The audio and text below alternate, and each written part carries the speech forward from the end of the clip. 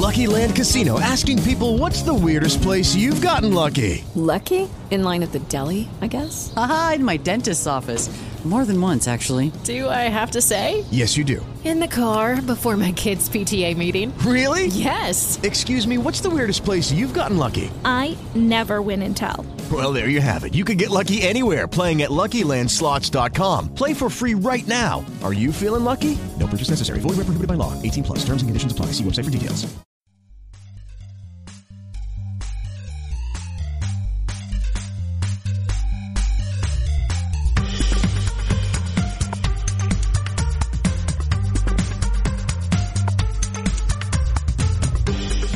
Hey everybody, welcome to episode 23 of Gamer Heroes, part of the Heroes Podcast Network.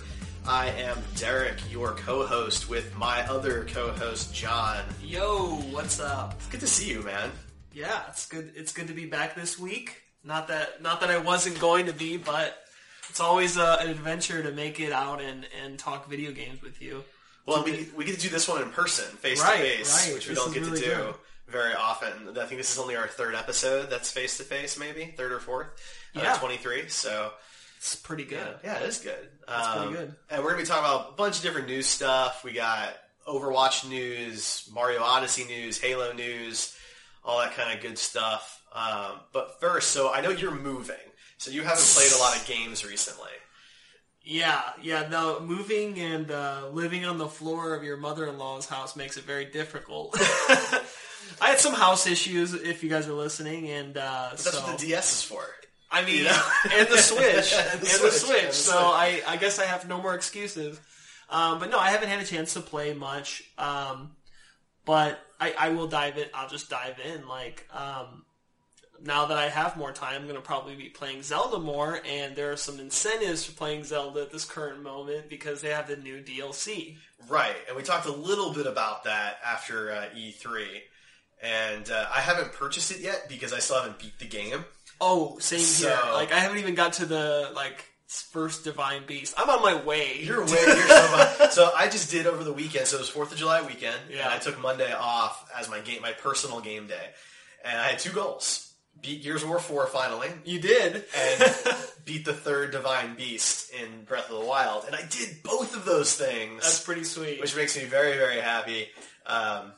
Accomplished. He put that on his Facebook. Feeling accomplished. I did. Feeling accomplished. Well, those were big for me. Gears of War 4 marks the 6th game in 2017 that I beat, which doubles my number from all of last year at the halfway point. So I feel pretty good about that. So let me ask you this. We're going to talk about that and dive back into Zelda. So now that you've played all of the Gears of War games, overall, what is your opinion on the Gears of War franchise? Well, as a quick little kind of asterisk, I did not play Judgment Day, which is the prequel. Oh, yeah. Where you follow Baird and Cole on Emergence Day. I didn't play that one. That was a side one that came out, right? That was available on the shop? I don't think there was ever a physical version of that one. It was a And they may have later made a physical version of it. I don't recall seeing a physical version, but I got the digital one because I got the codes with 4. I'll probably go back and play it when my to-do list is a little bit shorter because it's not one of the mainline games. I will say that Gears 4, so for those who don't know, I'm not going super spoilery here or anything, but Gears 4 starts a new trilogy. And that was the plan going into Gears 4, is that there was going to be 4, 5, and 6 as a trilogy. And 4 definitely has a cliffhanger. I mean, that game ends almost mid-sentence. It's almost like a Sopranos kind of ending. Not quite. It's not that bad. And you know that there's going to be another one, so it's not a problem. It's more of like when Halo 2 ends, and spoiler warning for Halo 2, but when Halo 2 ends, you know that Halo 3 is happening, and it's going to be on the next-gen console, so that was like a giant fuck moment for me. Because I beat Halo 2 on my original Xbox, and I'm playing it and it ends, and I'm like, shit, I gotta get an Xbox 360 now. Of course, the 360 wasn't out yet at the time, but Xbox 2, whatever it was going to be. But it was later that year. Right. For the holiday season. So I knew that was going to be, damn it. I was going to be having to get that. And this doesn't have that same effect because we know that Gears 5 is planned to be an Xbox One title. So it's not the same kind of thing, but it's a huge cliffhanger. Gears 2 is definitely the weakest of the games. Like, no question about it. I played the first one and the second one, and a little bit of the third. Again, if you guys didn't know, I'm a Sony person and not necessarily Microsoft. I did play. I had a 360, and I played a lot of games for it, specifically Halo. But 2 was really bad. 2's really bad. I mean, there's some cool new weapons. Not a lot, but you just get the old rifle, really. Well, you get to use the Hammer of Dawn a little bit more. You do use that a little bit more. That's like true. a really big part of the game is the Hammer of Dawn. There's a lot of Hammer of Dawn. Every time you come across it, you kind of think, am I supposed to pick that up exactly. now? No, that's exactly what you think, because that's part of the reason why I thought the game was not as good, is because they overused that. Because, like, in the first game, it was a rare occurrence when you fought something huge. Well, the problem is that you can only carry two two-handed weapons unless it's something that puts you in a third-person mode, like the Gatling gun, the Vulture. Right. And the Hammer of Dawn is just another two-handed weapon, and so I never want to really give up one of my weapons for something I may have to use, because you're only using the Hammer of Dawn in very specific situations. So I never wanted to give up my Gnasher or my long shot, whatever my backup weapon was for the Hammer of Dawn. So that was a problem in 2. 3 and 4 are much better games than 2. I would venture to say that 4 is more interesting than the other 3. Of course, it's backed up by the trilogy, right? Yeah. Because it takes place in the future. You're actually playing Phoenix's son. And Phoenix is in the game, but he's older and gray and that kind of thing. So that wouldn't be as interesting if you didn't know the history. Yeah. But 4 was really good. It's a beautiful game. The graphics are great. Even, not just the cutscenes. The actual gameplay graphics are really, really good. And the story is really interesting. I'm very curious to see where it goes. I'm glad that there's going to be more, which was certainly not the case after I finished Gears 2. So they've really kind of saved the franchise from that game. So overall, as a franchise, what would you rate it? Just 4 or the franchise in general? You've played all 4. I have, yeah. The main series in the franchise, what would you rate the entire franchise so far? Expression is mine. So yeah, I would probably give the whole franchise like a B-, because it's got some good elements in it, and it's got some cool mechanics.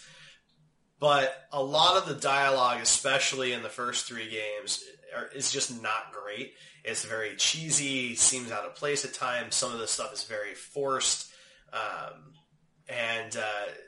The kind of how specific you need to be when you're trying to go up against a wall, for example, or pick up an item or activate a door is exactly not as forgiving as I would like it to be. You have to hit that exact spot for that icon to come up. And it's one thing if that's like aiming for headshots and stuff like that. That's fine. But if I just have to open a door to start the next sequence, I don't want to have to just like line it up absolutely perfectly in the middle. Yeah. You know what I mean? Like, and if I'm trying to, headshot somebody, obviously that's different, especially in multiplayer. But when there's a cutscene coming and I just got to get this stupid door open, it's just kind of annoying if I run up to it and I miss the mark. I got too close to the door. That happens a lot where you get too close to the object to interact with it, which seems silly.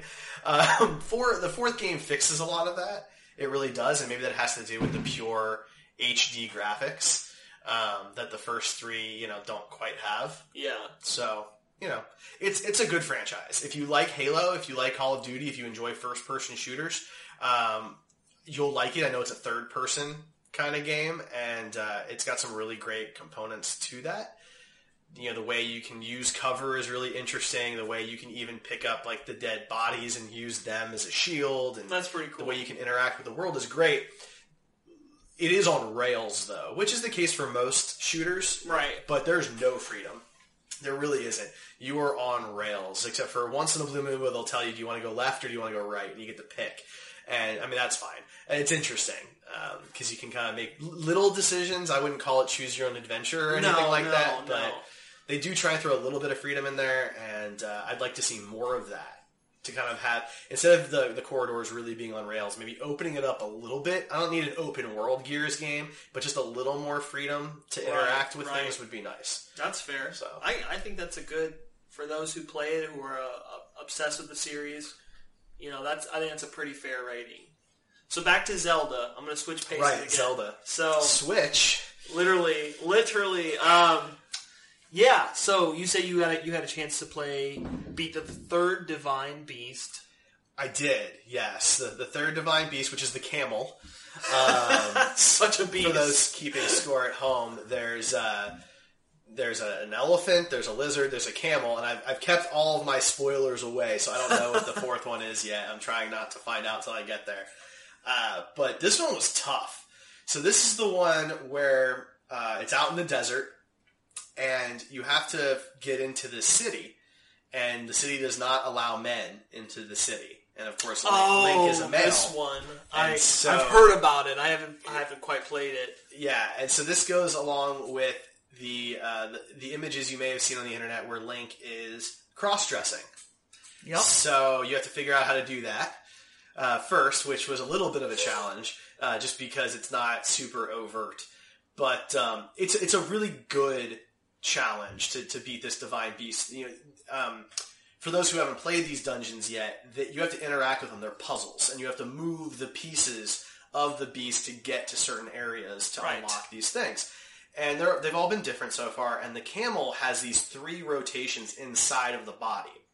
And they line up and can send power to certain areas of the beast to cause other things to move and change, which is cool. So like one wall has to spin in order for you to get to certain areas, and they have to be lined up a certain way to do that. And gotcha. There's some cool things like that made it really, really challenging. This was probably the hardest one from a puzzle perspective. And then when you're fighting the Ganon at the end of that Divine Beast, it's really difficult. He's all up in your face, whereas the first 2 really stay away from you. He's all up in your face. He moves around very quick. There's lightning and other electricity involved. I had a really tough time taking this one down until you kind of just learn what his 3 phases are. And there are 3 phases, and they're very different.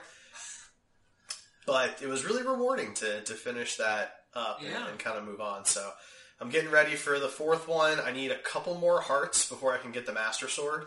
Because basically, I worked it out. You need 13 hearts to be able to pull the Master Sword out of the ground in the Forbidden Forest, or the Lost Forest. And I only have 11, so I got to get a couple more hearts. You're right there. So I got to get some more temples, some more shrines, more shrines, and then, But I'm still just really enjoying the game. It's a beautiful game. It's a lot of fun. So that's that, man. That's all I've been playing are those 2 games for that last couple of weeks. So let's move on to news. Let's switch pace. All right. Yeah. So we've got some Halo news, we've got a little bit of Mario Odyssey news, and then, of course, Doomfist. It's the big news today, actually. So let's get the little stuff. Let's just finish with Nintendo and move on. So Mario Odyssey is coming out in November, and it has been announced today that, not specifically today, it was confirmed today, that Mario Odyssey does not have a game over. See, my first question was to Derek, why is this a big deal? Now explain to me and the listeners why this is a big deal. It's a big deal because Mario always has a game over. You have a certain number of lives, and once those lives are depleted, you get a game over and you have to start back at a certain point. Lots of games have that. Gears has that. Zelda has that. Halo has that. All the big games who have an avatar that you're playing have that in some way. And you have the ability to regain health or regain lives or power-ups depending on the game. This time it's totally different.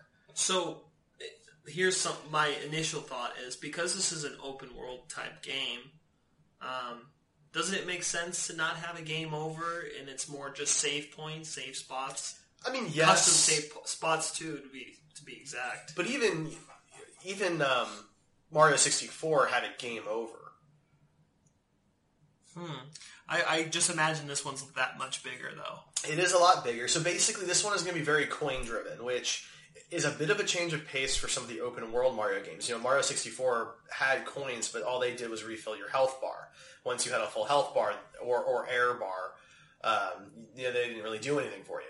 But in this one, those are going to be really important. You're going to collect those, and every time you die, you'll lose 10 coins. And then you'll start back over at the next checkpoint, which is going to be very different than a level checkpoint you can think of in, say, like Super Mario World, or the other platformers. This is a different kind of checkpoint because it's an open world game. Now, yeah, if you have fewer than 10 coins, that means you're going to go down to 0 coins and you're going to start back over at the last checkpoint. There are no 1-ups. There are no extra lives. There are no game overs. It's just you keep playing. And, the idea is really that you never leave the action, that you never leave the game. You keep playing the game. Whereas, a game over, like in Zelda Breath of the Wild, a game over takes a long time to kind of... Depending on where you were. To reload. Right. Just even the reload speed is kind of a big deal when you die. And Gears of War is the same way, actually. So this is kind of nice to just have it reset you and you keep going just after losing some coins. I think will give players a lot more freedom to take chances in the game, chances that they wouldn't normally take. And since these moon pieces are just all over the place in those strangest locations, that you're going to need to take chances in order to find everything. So from what you're describing to me, that sounds like more like kind of like a minor incentive. Like, hey guys, we're not going to penalize you for, trying to jump over this building when he's in New York. Try to jump over this building and fly to this ridiculous location to get this piece, because if you fall, we're not going to hurt. We're not going to make you start over. Exactly. I think that's really the point. Is you're able to take more chances because death is not as significant in the game as it used to be. So my question is for co-op, if one dies, is there a waiting period for you to respawn, or that's a good question. You continue until you reach the next checkpoint? I don't know. That's a really good question. We don't know exactly how the Cappy Mario relationship works. I that's want a good more question. details on that, particularly, because the local co-op. We're going to have a topic on local co-op specifically in its comeback. Local co-op is a huge deal to me, and the fact that they're even including this is a huge deal. So I imagine that there is going to be hopefully a bunch of new details coming out as we get closer. I certainly expect it. And so we are going to be doing an episode on local co-op games next week. So episode 24 will be all about local co-op games. I think that in this case, Nintendo's goal is to make the game as immersive and continuous as possible. Yeah. So I'm curious to see how they handle that. But I know they don't really want you to have to leave the action. They want you to stay in that world doing things. They want you to explore everything. So, for example, and I believe it was Kotaku that actually showed this earlier today, but one of the moons is hidden inside a dude who's just sitting on a bench. Oh my god. He's just sitting on like a bus bench across on a street. That's crazy. And if you talk to him and have a conversation with him like a nice human being, he's really happy about it and thankful, and he gives you a moon piece. And so, they want you to look at everything in this interact, game. yeah, for sure. And it's harder to do that if you're really worried about how much damage you're going to take and how much of the level you're going to lose. So I think this relieves a lot of that. So it sounds like a good move. Yeah, I definitely think it's different. But that's what Nintendo does. We can talk all day about how they go back to the well with Mario and things like that, but they always bring in something different, something new that challenges the previous status quo of that franchise or that environment. And they do it with consoles too. The GameCube took some strange chances, as did the Wii, and the Wii U's took some chances that didn't really go over well, but they didn't step back from that. No. Whereas Sony and Microsoft have become very conservative when it comes to their strategy. We're going to make a box, and that box is going to be really powerful, and it's going to output really good graphics. And that's it, yeah. Right? That's what it's going to do. Sony took the simplistic approach. They're like, our store is going to be simple. We're going to use Bluetooth. We're not doing anything crazy. Right. There's no proprietary wireless system involved. It's just all very standard simple stuff. And then Nintendo's on the other line going, but check out this crazy shit. And they've got neon Joy-Cons and things that, the Switch with a docking station and all this crazy crap. But for some reason, not for some reason, they're marketing geniuses. That is so different and crazy that it catches your attention and people want to buy these things. Yeah. What is part of the most fun of having a Switch is getting all these cool accessories for the Switch. Yeah, they're definitely better accessories than the Wii accessories, all the plastic things that you could get, like the little golf club and everything for your Wii remote. That was gimmicky to me. Gimmicky, like, yeah. I tried it once for the tennis, and I'm like, this is It's terrible. I did not mind the steering wheel for Mario Kart. I never tried the That wasn't wheel. bad. I actually enjoyed that to a certain extent. I just played it like a controller. So, yeah. The Wii brought in motion controls with the Wii remote, and so if everybody was okay with that, you could do it. And it actually was pretty decent. Mm-hmm. Mario Kart Wii, but anyway, I guess it remains to be seen exactly how, to your point, the Cappy Mario relationship will work, if that's one life tied together or whatnot. I guess we'll have to see. That's what I want to know. Yeah. I just want to know more about that local co-op. That's really well. And then on other Nintendo news, Splatoon 2 has announced, actually confirmed a lot of their, cool new stuff. Yeah, features.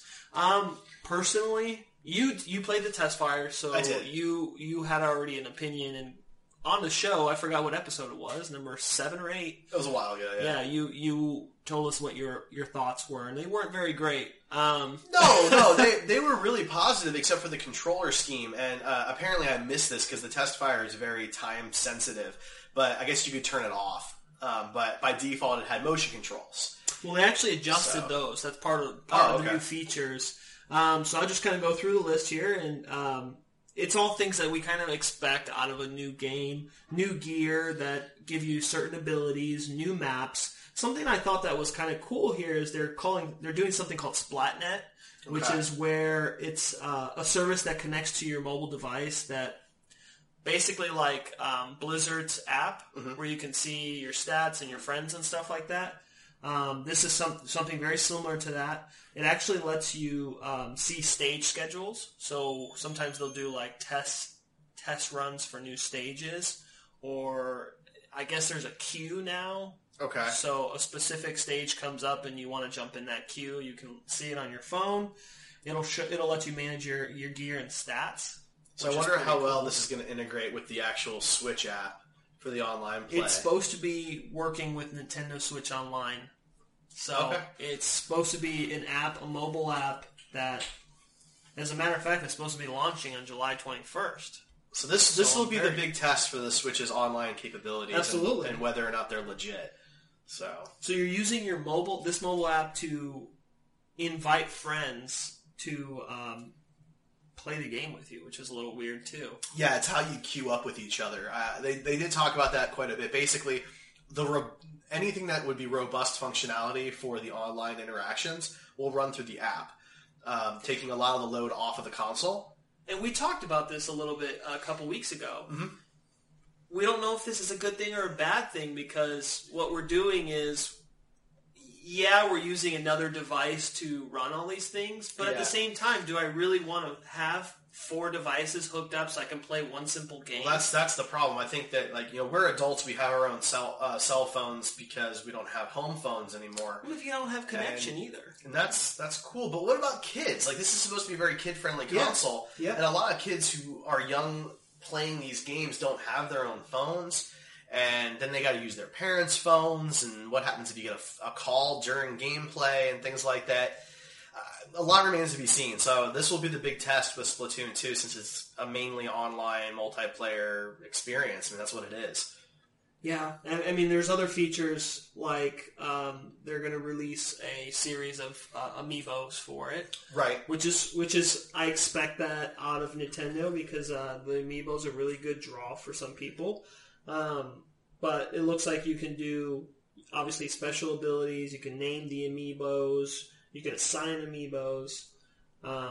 So just a lot of new battle. They explained a lot of their new battle modes. So these are things we expect, especially when the game is coming out in, 15, 16 days. Right. So weird little fact. Amiibo is also plural. There's no S when you're talking about multiple amiibo. Okay, so good to know. Yeah, that's a weird little quirk about Nintendo. So the proper way to say it would just be amiibo. Yeah, so I have about 20 different amiibo, would be grammatically correct. I gotcha. I hate grammar, so it's a weird thing. It's a Nintendo thing, but yeah. So, and with that's just a weird thing there. So, all right. Well, I think that's it mainly for Nintendo. We'll be talking a lot about Overwatch. So, real quick, why don't we jump into Halo and talk about what's going on from 343 Industries. Basically, guys, we didn't hear anything about Halo at E3. Nope. The franchise wasn't even discussed. There were no logos. There wasn't a trailer, no teaser for Halo 6, nothing. So we got today, and 343 was basically saying that they just didn't feel that they could meet the E3 timeline, and that's totally fine. I'm a big fan of waiting until you're confident and ready rather than saying stuff you have to backtrack later. So I'm cool with that. But Halo 5 will have a 4K upgrade for the Xbox One X once that comes out in November. So as they've said, kind of the pitch for the X is that it plays everything in 4K with all the 8 teraflops. And, all about the teraflops. And they will have some games, depending on the developer, will be able to upgrade to 4K. Now, here's what that means. All of the assets, the 4K assets, so the 4K sound, the 4K graphics, colors and textures and all of that are actually out in the cloud. And then you have to download that stuff to your X in order to get that 4K ability. So they're doing that raises a question: is that what they're doing for all backwards compatibility games? So basically they're not even calling it backwards compatibility, because in their mind the Xbox One, the Xbox One S, and the Xbox One X are all the same generation of console. So for them, any game that is an Xbox One title will play on all three of those different consoles. But differently as well. So here's the reason this asset thing is important is that if you buy an Xbox One X and you play Halo 5 online with me on my S, I will be using a different set of assets than you will if you install the 4K upgrade. So the problem, we kind of touched on this, the problem I have with that is your experience is obviously not as good as mine, but will you be limiting me to 60 frames per second? Well, I'll be limiting you to 30. 30, I'm sorry. Yeah, I'll be limiting You're you to 30. You're going to be reducing me from 60 frames to 30 so that I can play with you. You have to do it that way. And so I think that the X is going to see its biggest advantages on single player and local co-op stuff. And because you're going to get pure local co-op 30 frames per second easily, and you're going to get 60 frames per second single player on a lot of things. And I think that's going to be its big advantage, which for me is a good thing because I mainly play campaigns. I'm not a big multiplayer guy when it comes to games like Halo and Call of Duty. I don't really go for that. But for those games, that is that's the what they're appeal. known for. Yeah, that's the appeal. So that's actually it's going to limit you. That's kind of a doubt. Why am I paying you all this money? Well, you're going to get the 4K resolution, and that's their big push. Now, I'm not making a judgment call on this. I'm just giving you the facts. So I can get that on the S. You cannot. The S plays 4K Blu-rays, but does not game in 4K. It can stream in 4K video, but it does not game in 4K. The Xbox One X does everything in 4K. So if you have a 4K TV, which of course not everybody does, but if you do, and it is a large enough TV, and that is important, there's a great CNET article out there about the math behind it, but basically the average American sits 9 feet from their TV, United States person sits 9 feet away from their TV, and if you assume that you have 180 degrees of vision, which is not really true, we actually have more than that, but just bear with me for numbers, you would need a TV that is at a minimum 55 inches for you to see the pixel difference between a 1080p Blu-ray and a 4K Blu-ray. So what that means is that if you've got your 32-inch or 42-inch 4K TV and you're sitting 9 feet or more away from the TV, you will not see a difference between a 4K Blu-ray and a 1080p Blu-ray.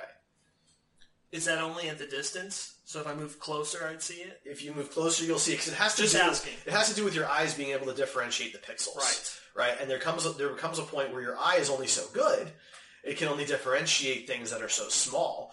The closer you move to something, the larger it appears, right? Right. So pixels are pixels, and a pixel is a certain size. And when you take let's just go with a 55-inch TV. If you take a 55-inch TV and you put a 4K next to a 1080p, the 4K has actually a little bit more than 4 times the number of pixels. Right. So since you have the same TV, every inch has about 4 times as many pixels in it as the 1080p TV.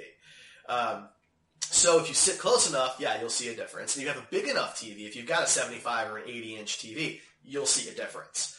If you watch 3D, you'll see a huge difference. Because that's the main appeal. That's the big thing. Yeah. If you love 3D, then you should do the upgrade. But they're pushing that 3D thing, and both of us here own a 3D TV.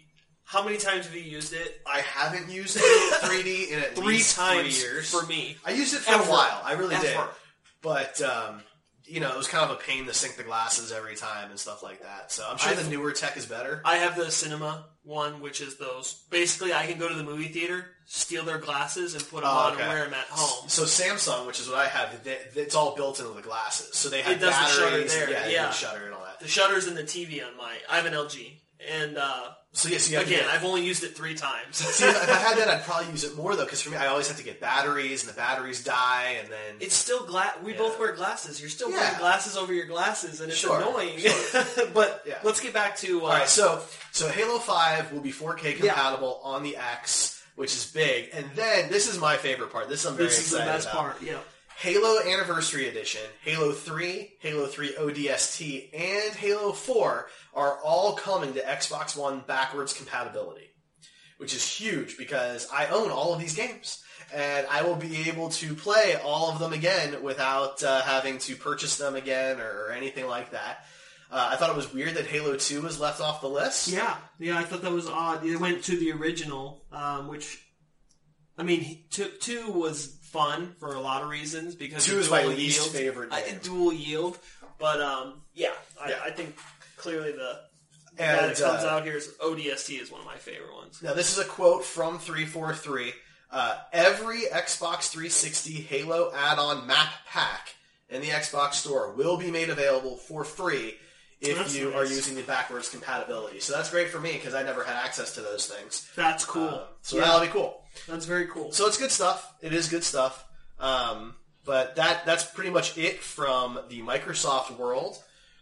Of course, Crash Bandicoot came out, so I've been playing that on the Sony side.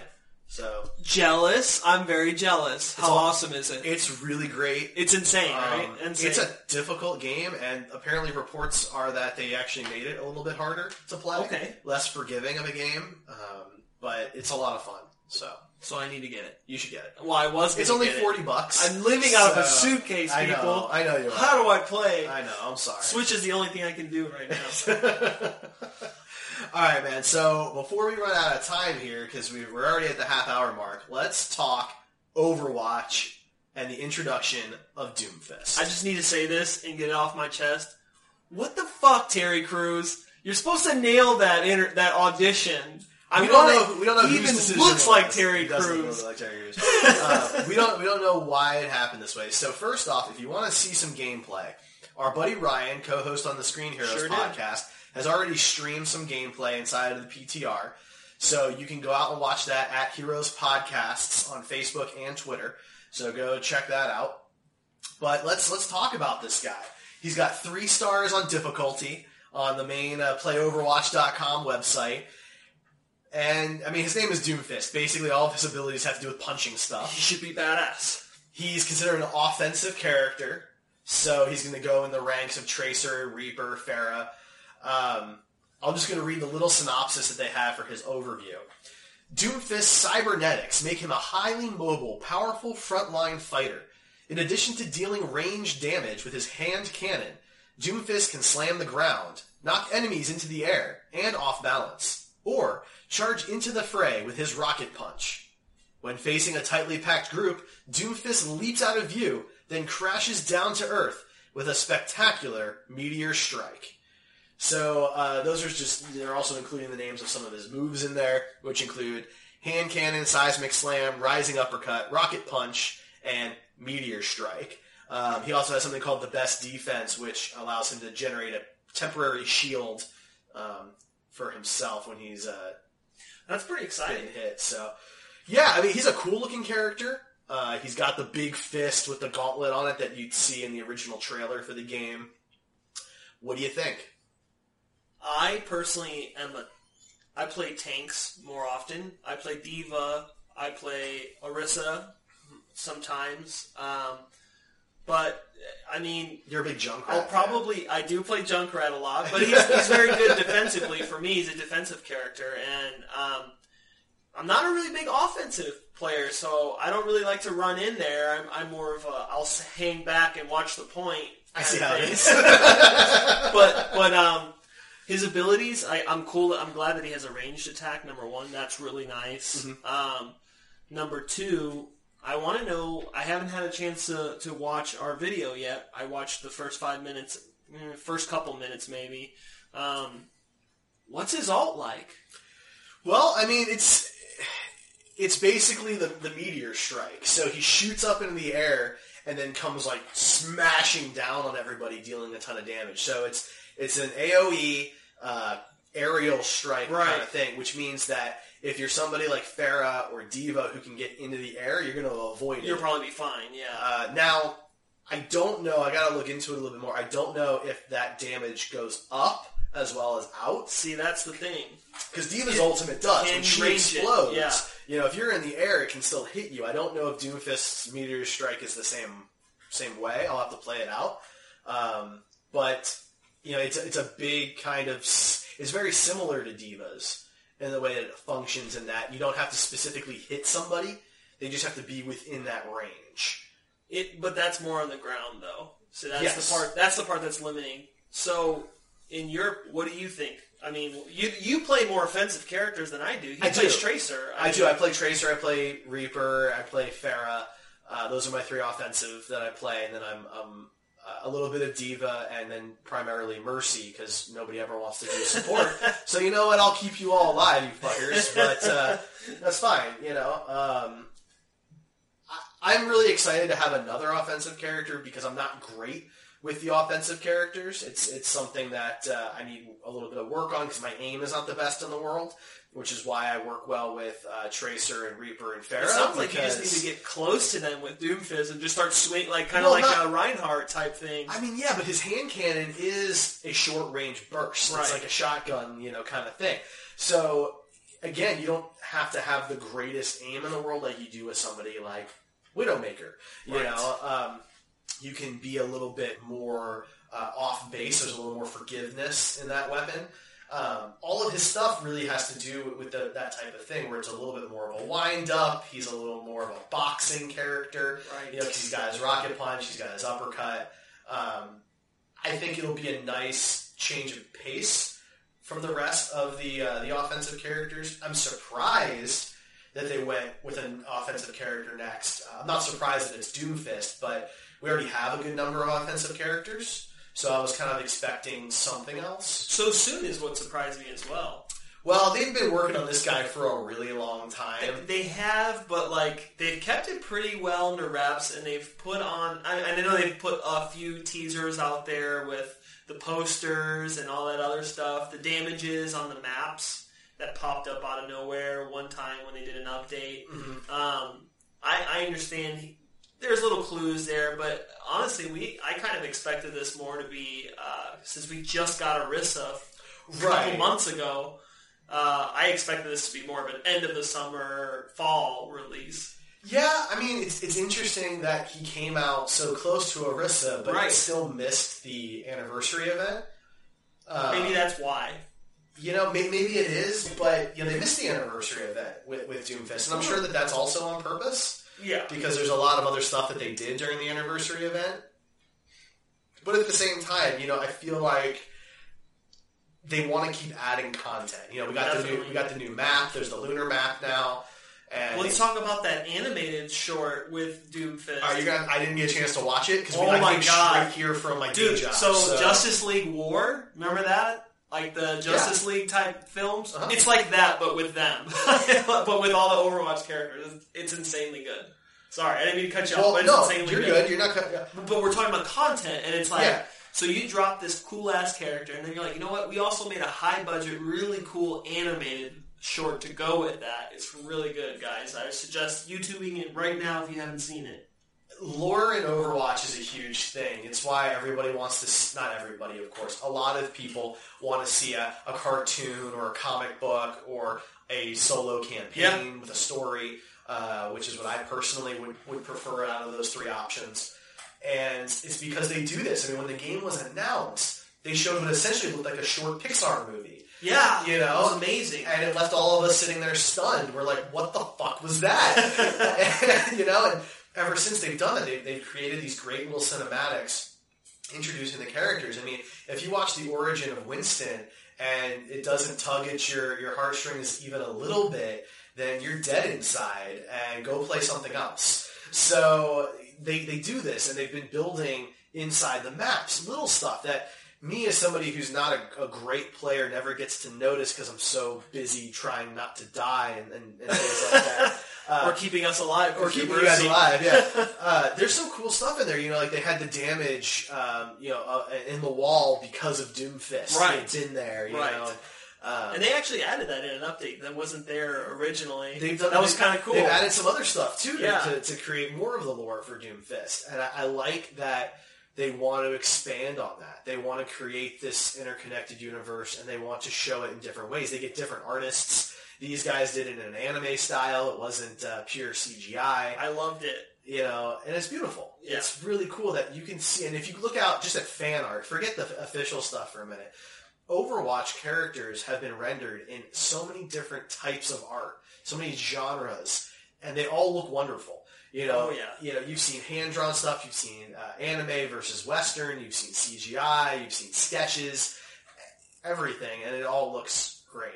Little cartoony stuff, comic booky stuff, and some hyper-realistic stuff. Hey, they created characters that are translatable across all mediums. Truly, it's really awesome. It's cool stuff, and yeah. So you know, a little bit on Doomfist for those who don't know, he's kind of a big bad in the universe, which is why I was a little surprised at early on in the conversations that they were going to make him playable because he's kind of on a different level from the others. Right, he's like Thanos. But it turns out, you know, that this is actually the third person to be Doomfist. Right. To have that mantle. And so that makes it a little more interesting because you realize then that it's not Thanos-like. So it really is a Infinity Gauntlet. Well, but except that, you know, Doomfist isn't like Thanos. Doomfist is more of a title that's earned. Right. You know, that somebody gets. So how many villages do you have to destroy? Arissa's village is the young lady that created Orisa. Mm-hmm. Apparently, he's tied to her directly. Yeah. So I really hope that Blizzard's working on something. I know that there were plans to do a comic book with Dark Horse, I believe. Yeah. If not Dark Horse, then it was IDW. And I want to see that. I want to see more shorts. I want to see a campaign where, you know, maybe you play as different characters, like an ODST from Halo, you know, where you move around as different characters to fit together the story. But Doomfist is out there, so he's in the PTR right now, which as of like today being Thursday, July 6th. So I don't know when he's going to be available publicly. For those who don't know what the PTR is, it's the Public Test Realm.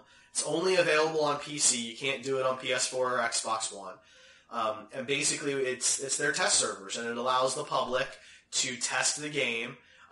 With new features, new balances, new characters in this case, new maps sometimes. Historically speaking, though, I will say if a character pops up on the PTR, they're usually playable within weeks. Yeah. Usually. I would imagine in July, Doomfist will be available. Probably close to the Splatoon release, to be honest with you. If I had to pick a date, so, you know, Blizzard does their big updates on Tuesdays. So I would say probably the 25th. Right. Is when he'll be moved into production. For everybody else to play as him. If it goes incredibly well, maybe it'll be the 18th. I was going to say, maybe the following... I doubt it. Yeah. I sincerely doubt it. I would expect the 25th would be the earliest date. Well, they actually cranked out Orisa pretty fast. They did. She was within a week. wasn't she not like a week? And she was probably a week. I think she was one of the shorter ones. Well, then maybe they've kind of got the formula down. I don't remember the dates. So, but yeah, so that's basically it. Is there anything else you want to talk about today?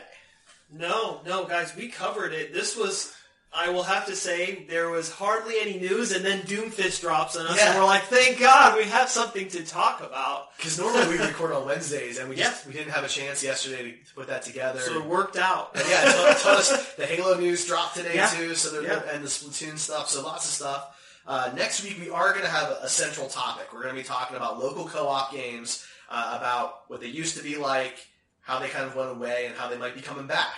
So please join us next week. Don't forget, you can find us at Heroes Podcasts. That's plural. On Facebook, Twitter, Instagram, Twitch, heroespodcast.com. And we're also now on Blog Talk Radio. Yes, we are. Check us out. Thank you all for listening. Don't forget to drop us a review on iTunes. We're doing a contest. John, tell them what it is. Give us a review, anything. Just leave a comment, honestly. You could say you hate us, you could say you love us, but the person that when we get to 10, we're giving away a game. So even if it's the same person leaving the same comments. Don't do that. That doesn't work. When we get to 10 distinct reviews, we are going to randomly select one of you people to win a free game. And it'll be a good game, I promise. And we're going to wait until we pick the winner to determine what that is in case the winner only has PS4 or only has Xbox or something like that, or only has Switch. I want to make sure that whatever we give you is something you can play. I mean, it might even be one of our recommendations. You never know. All right, guys, so we'll talk to you next week. Thanks for tuning in. See ya.